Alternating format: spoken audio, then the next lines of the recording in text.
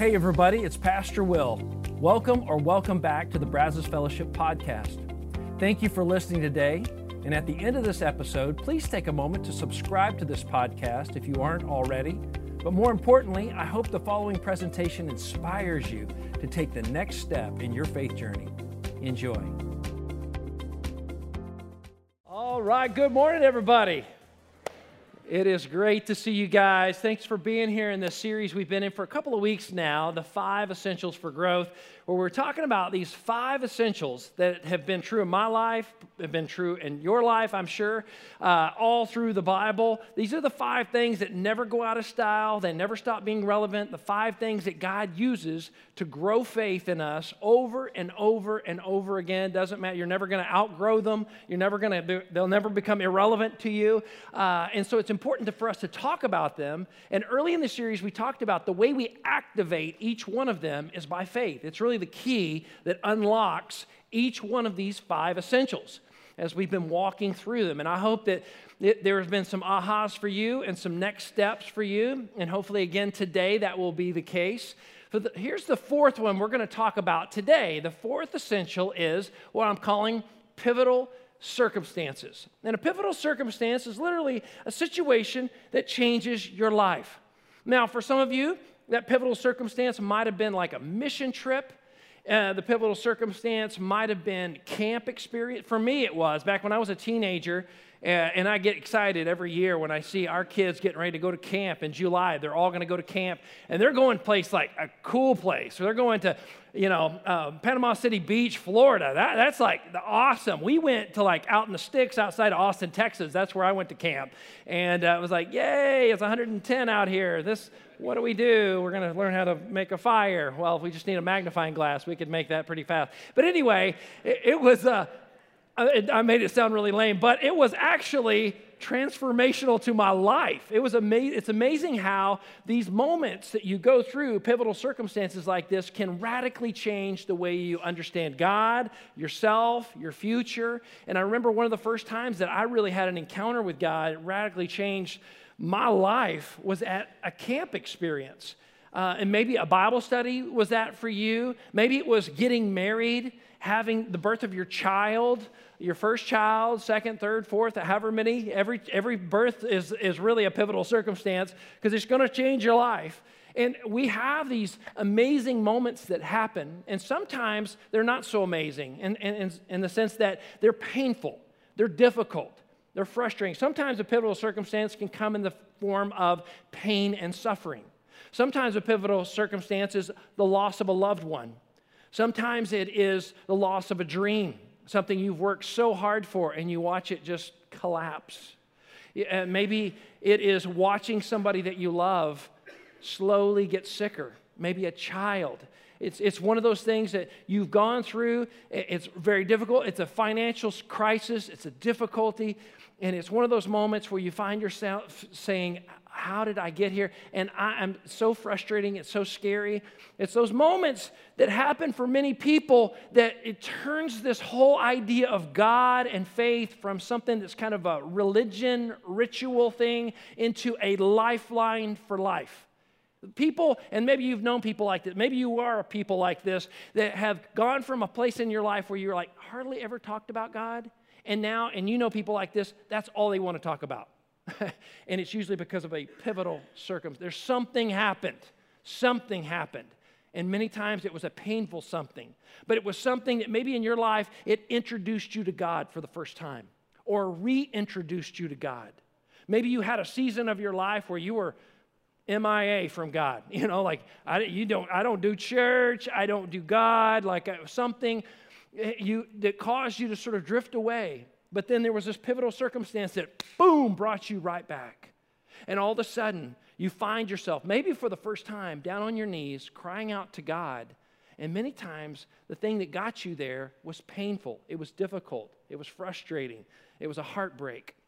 C.S. Lewis, arguably one of the greatest theologian, philosopher, writers of the last 100 years, wrote about this in a book called The Problem of Pain.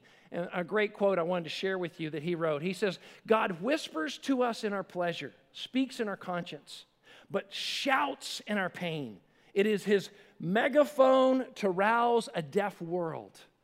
It's the way God wakes us up and gets our attention and breaks our deafness to him as he's saying, it's pain. It's pain. Now, I know that if you're a skeptic today, you would say, well, gosh, that seems really convenient for you Christians, right? Really to let God off the hook. If he's supposed to be all-powerful and all-loving, why does bad stuff keep happening to good people? And I hear you. That's a great point. But it's important for us to understand God has always, let me say it again, God has always used pain, suffering, and struggle to grow faith. Always. This is a part of the process that he uses. It is resistance against the muscle that makes the muscle stronger, that makes it able to pick up more, to have more strength. That is how it works with us spiritually as well. It's interesting in the New Testament, this half-brother of Jesus named James has this entire book named after him in the New Testament. James had witnessed his brother grow up in the same home with him, become publicly this Messiah, and early church writers tell us that James didn't really even become a believer until after the resurrection. So the whole time Jesus had a public ministry, James was trying to figure out, is my brother crazy or is he right? You have to cut him a little slack. He grew up in the same house. He'd seen his dirty laundry, and grown up in the same house. Like he'd seen Jesus like that. And it took him a little while, but he finally accepted Jesus is the Son of God. He is the Messiah. And he watched his brother crucified, resurrected from the dead. After that, he had seen Christian after Christian after Christian persecuted to death for their faith. And James, right at the very beginning of this book, chapter 1, starting with verse 2, he says, let me share with you something I've learned, something profound that I think could really help you. Like he starts the book with it. Like this sets the tone for the rest of the book. Here's what he says. He says, you need to consider it pure, let's say it together, consider it pure joy. What are we to be so joyful about, James, my brothers and sisters? Whenever you face trials of many kinds. Say, what, James? Okay, like, because you know that the testing of your faith produces, say it together, perseverance. He says, you need to know this is not accidental. This is on purpose. God uses trials. He uses difficulties, testings of your faith to produce in you faith that perseveres through hard, difficult times. God knows something that either we don't know or we forget sometimes. There is no other way to grow that kind of faith in you and I than to have us go through something that is resistance against the muscle, that makes us stronger, that will grow in us, hopefully at some point, unshakable faith. That no matter what you go through, you can hold on to the Lord no matter what happens. And it's nearly impossible for us to get there through just pleasurable, prosperous, easy, non-challenging times in your life. It's nearly impossible to get there. It's like try to get in the best shape of your life and don't ever go to the gym and don't ever work out, right? Good luck with that. That's not really how it works. You got to get the heart rate up. You got to get some resistance. You got to be able to push some weight around. You got to get up and run. If you're going to raise your resistance and your strength, that's how it works. And this is what James is showing us. Don't be afraid of this. Actually, I want you to consider it joy because there is a great result that's coming, a perseverance, a determination, a strength that you don't now have will come to your life no other way. I want you to see this today. And here's what's so powerful about this, and we're going to talk about it today, is that Jesus shows us this kind of faith over and over and over. As a matter of fact, I'm going to show you something in Jesus today that might shock you.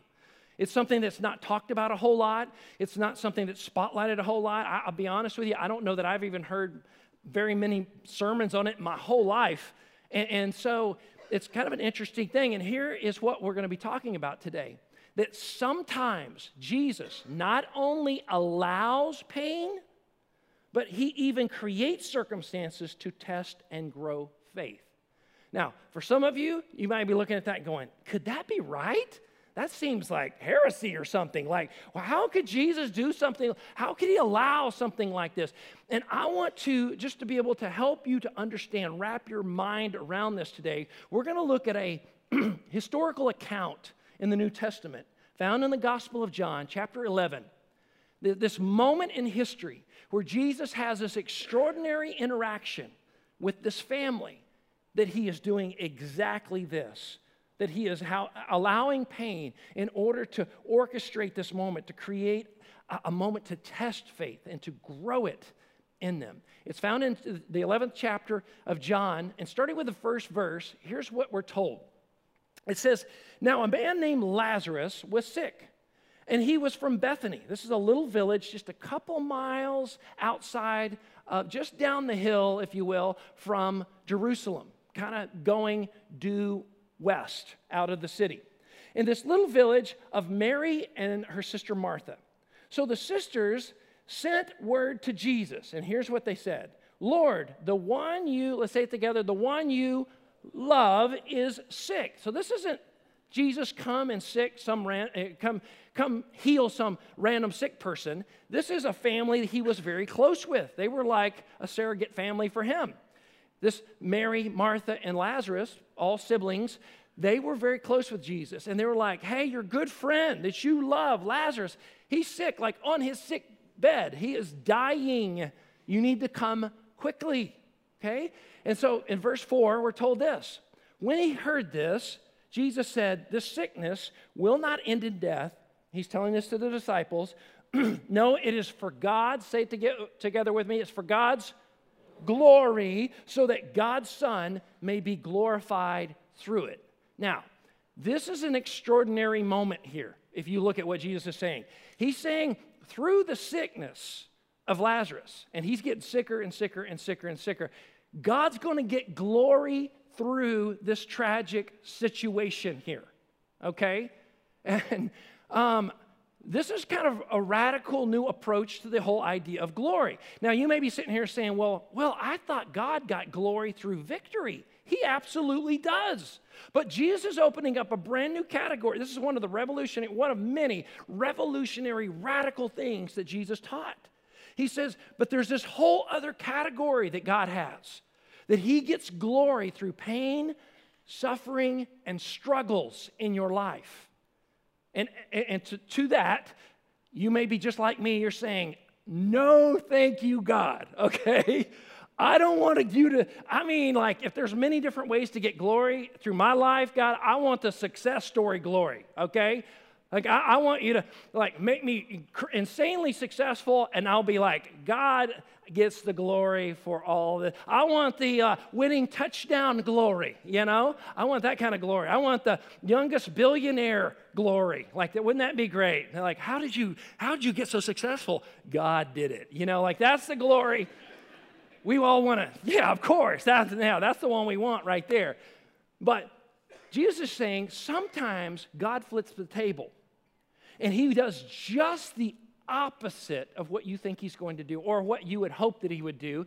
He does just the opposite. And in those times, he draws us to himself through circumstances that arguably could be the very thing to cause you to distrust God, that would cause people to turn their backs on God because it's so painful, it's so difficult, it's so challenging. But it's in those moments where you see people gain this profound, amazing, extraordinary, supernatural faith through the most horrendous times you can imagine a person going through and surviving. And Jesus is talking about this. In other words, to Jesus, strong faith is more important than the vehicle that gets us there, whether it is tragedy or victory. I hope you see this today. It's strong faith helping you to believe and to trust in him fully and completely. And a part of that faith journey is God is making you into the image of his son, Jesus Christ. That is his goal. Not your pleasure, your comfort, your prosperity, okay? That's what he wants for you. And whatever vehicle gets you there, whether it's tragedy or victory. Now, here's something I want to say about the tragedy part of that, is that if you walk through the tragedy with faith, surrendering it to God, saying, God, I'm walking closely with you, I'm going to trust you, God has the power to turn tragedy into victory. That is his specialty, to resurrect things that look dead. that look like there is no hope. There's no out of this, God. I don't know what to do. God says, I'll make a way.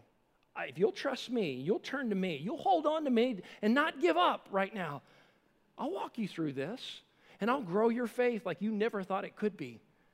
Despite the circumstance, this will become a pivotal circumstance for you. Everything will change. In verse 5, we're told that now Jesus loved Martha and her sister and Lazarus.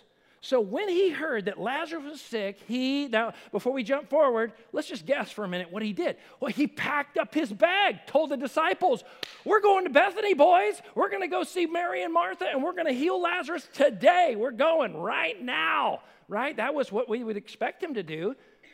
Thank you for playing. That is not what happened, okay?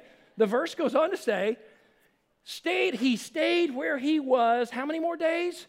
2 more days. Then he said to his disciples, let us go back to Judea.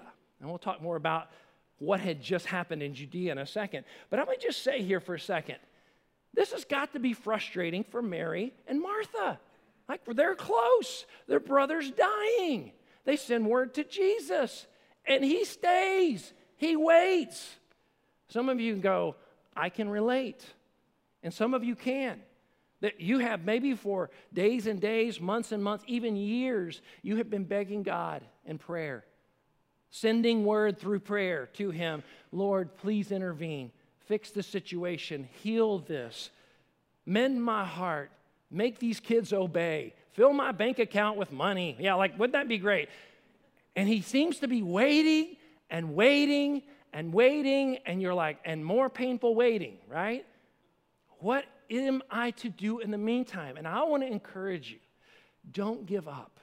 That there is something powerful happening. Even though it feels like nothing's happening, God is doing something powerful in the waiting of you continuing to trust, continuing to have hope, even when circumstances say it's hopeless.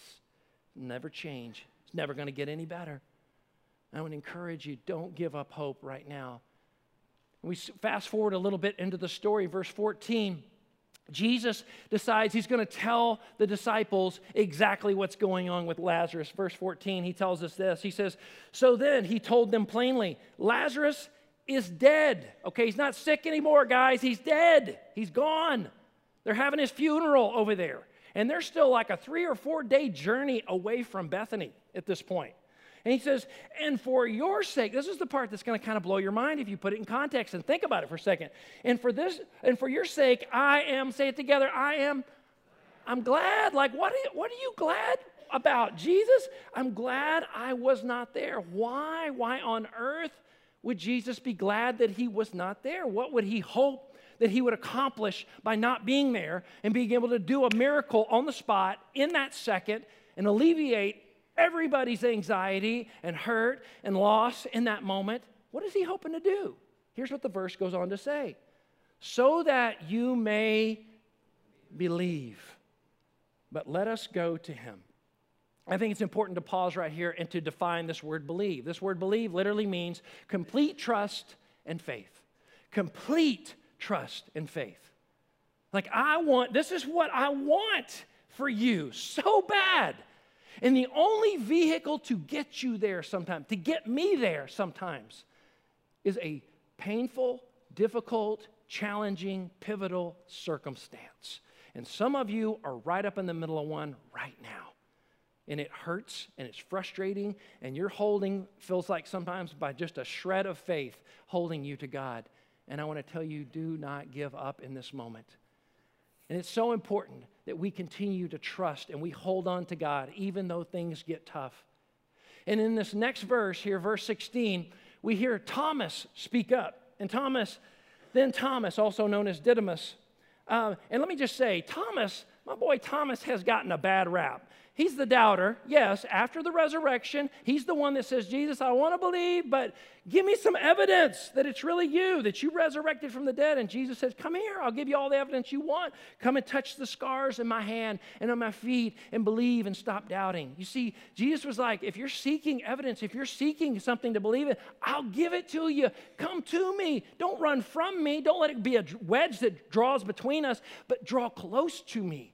And it was powerful to see how it radically changed everything for Thomas. And here's what Thomas says. And he says to the rest of the disciples, let us go that we may die with him. And the reason he says this is that if you read at the end of the chapter, just before the chapter 10 of John, you'll find that Jesus was almost arrested and almost stoned to death before he left Judea the last time. So there are people there that want him dead and are aggressive about getting that done. So they realize if we go back close to Jerusalem and the whole Judean area, if we go over there, he's probably going to get killed, and we are too. But this is amazing. Thomas here, Thomas of all people is saying, listen, I'm go ahead and resolve right now that I want to be with Jesus no matter what comes my way. In other words, he's like, I will walk into the hellstorm of battle, fire, whatever it takes. I would rather be with Jesus in the middle of that than sitting safely over here without Jesus. The principle that I think is so powerful for us to take today from this moment in the story is, I'd rather be with Jesus in a crisis than without Jesus without a crisis. Because the fact is, ladies and gentlemen, it's not if, it's when. Monday morning, walking into work, you're probably going to have a crisis. Well, it's Memorial Day. Maybe Tuesday morning, walking into work, you will have a crisis. I will too. It's just part of life. And I want to tell you, don't look at the crisis. James is trying to say, consider it pure joy.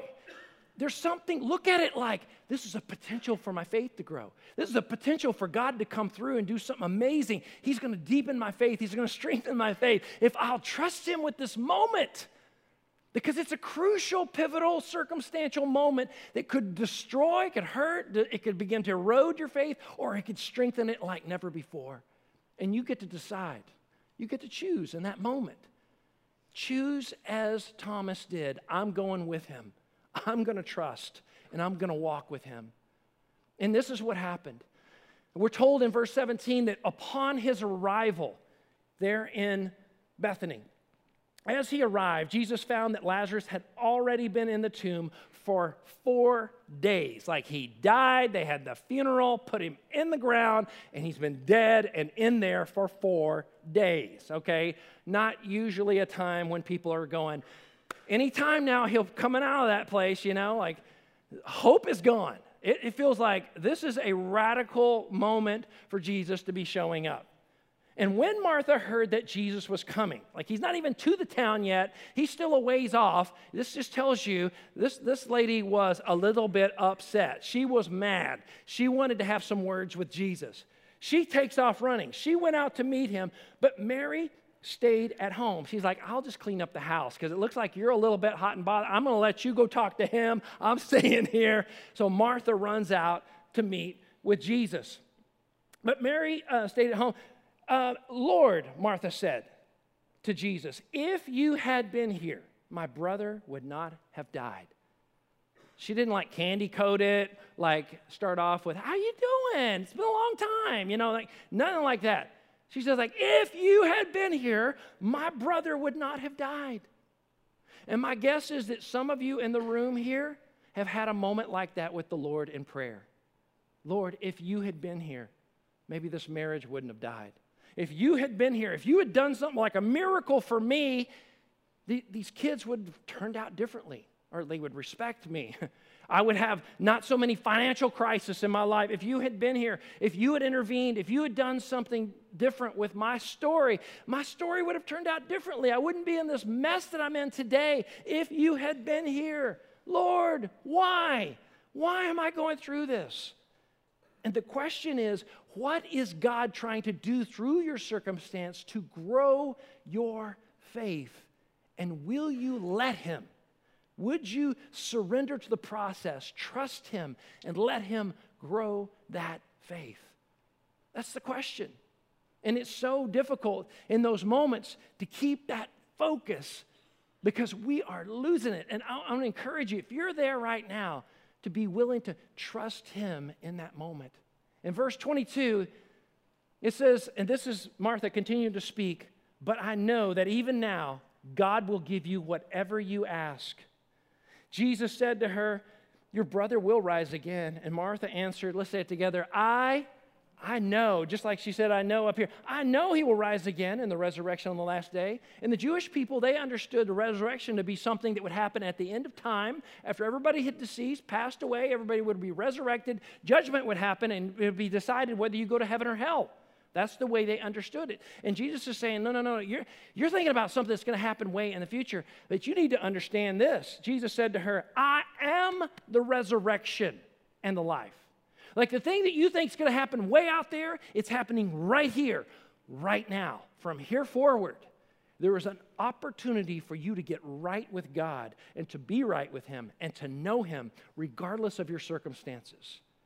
The verse goes on to say this.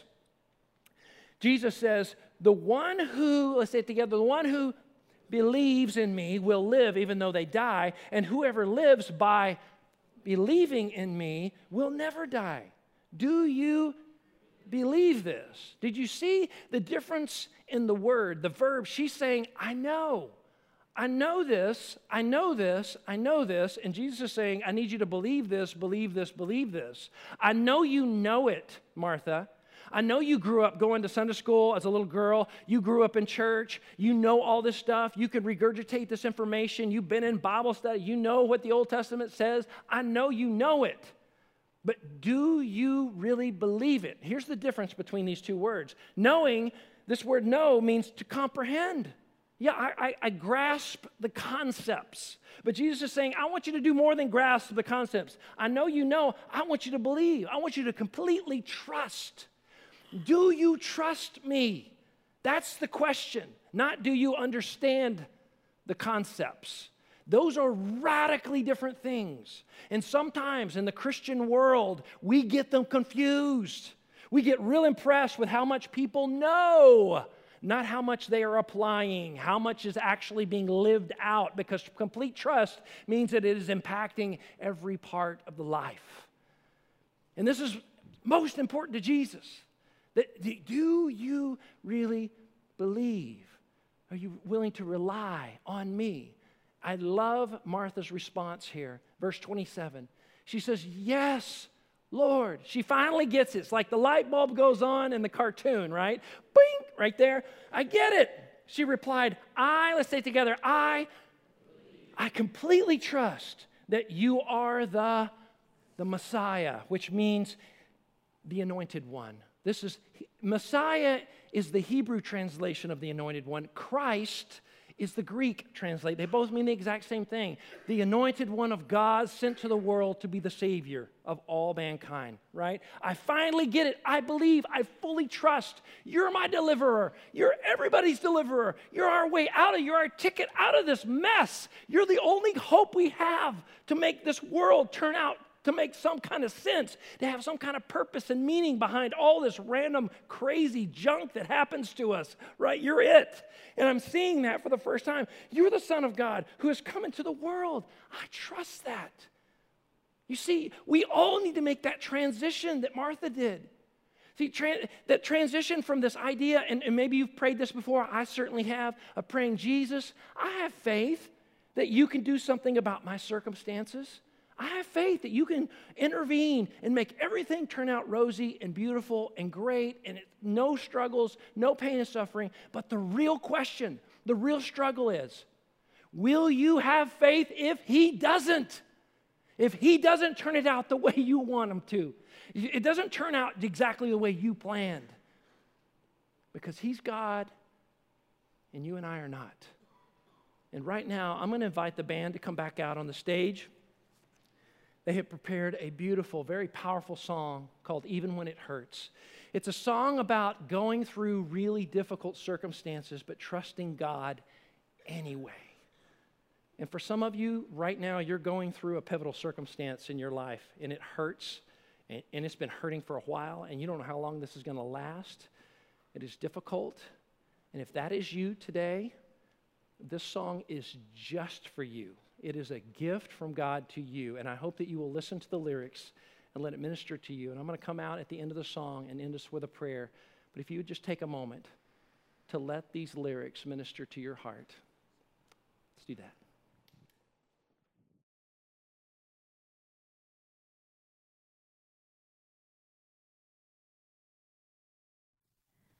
Take this fainted heart,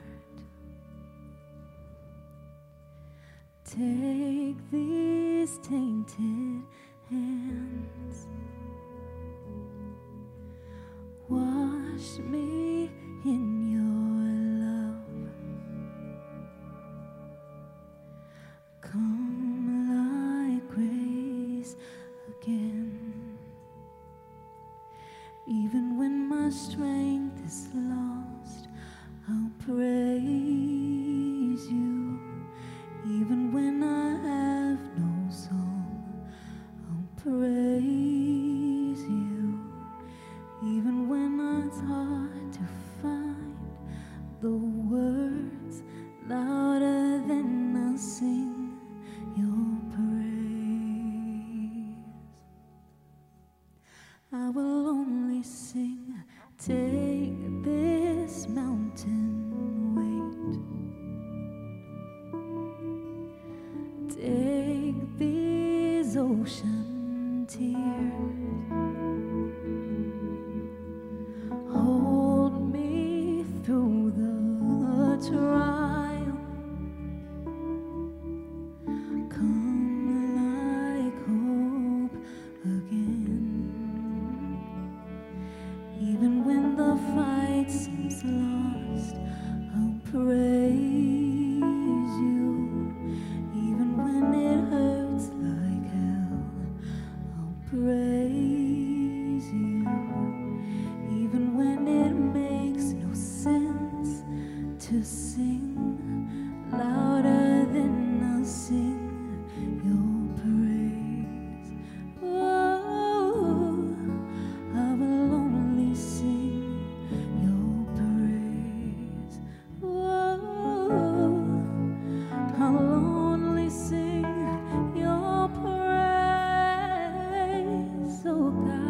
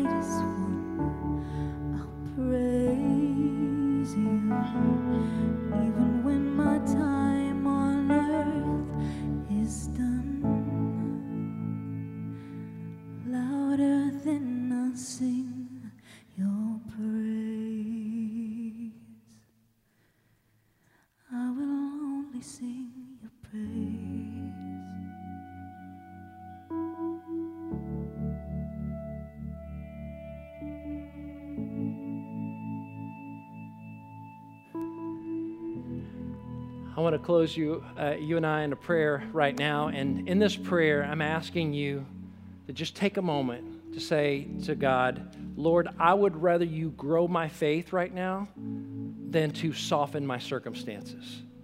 I'm trusting you with my pivotal circumstance I'm going through. I'm trusting with you with this, whatever it is that you're going through right now that's been hard, been painful, difficult. You're walking with somebody who's going through it. It's hard on you too. It's been difficult, and you wonder, how long is this going to last? I just want to encourage you today, surrender that to the Lord and to decide, resolve in your heart, God, I will trust you no matter what happens. I want you to grow persevering faith in me. And maybe today, that next step is just truly just trusting Him as the deliverer of your life, the forgiver of sin, and the Lord of your life. Maybe you've never done that before, and today's the day you need to do that.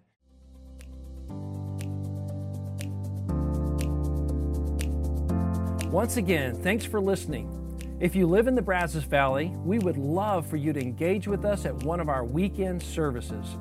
For directions, service times, and information about our fabulous children's and student environments, visit us at brazosfellowship.com. That's brazosfellowship.com.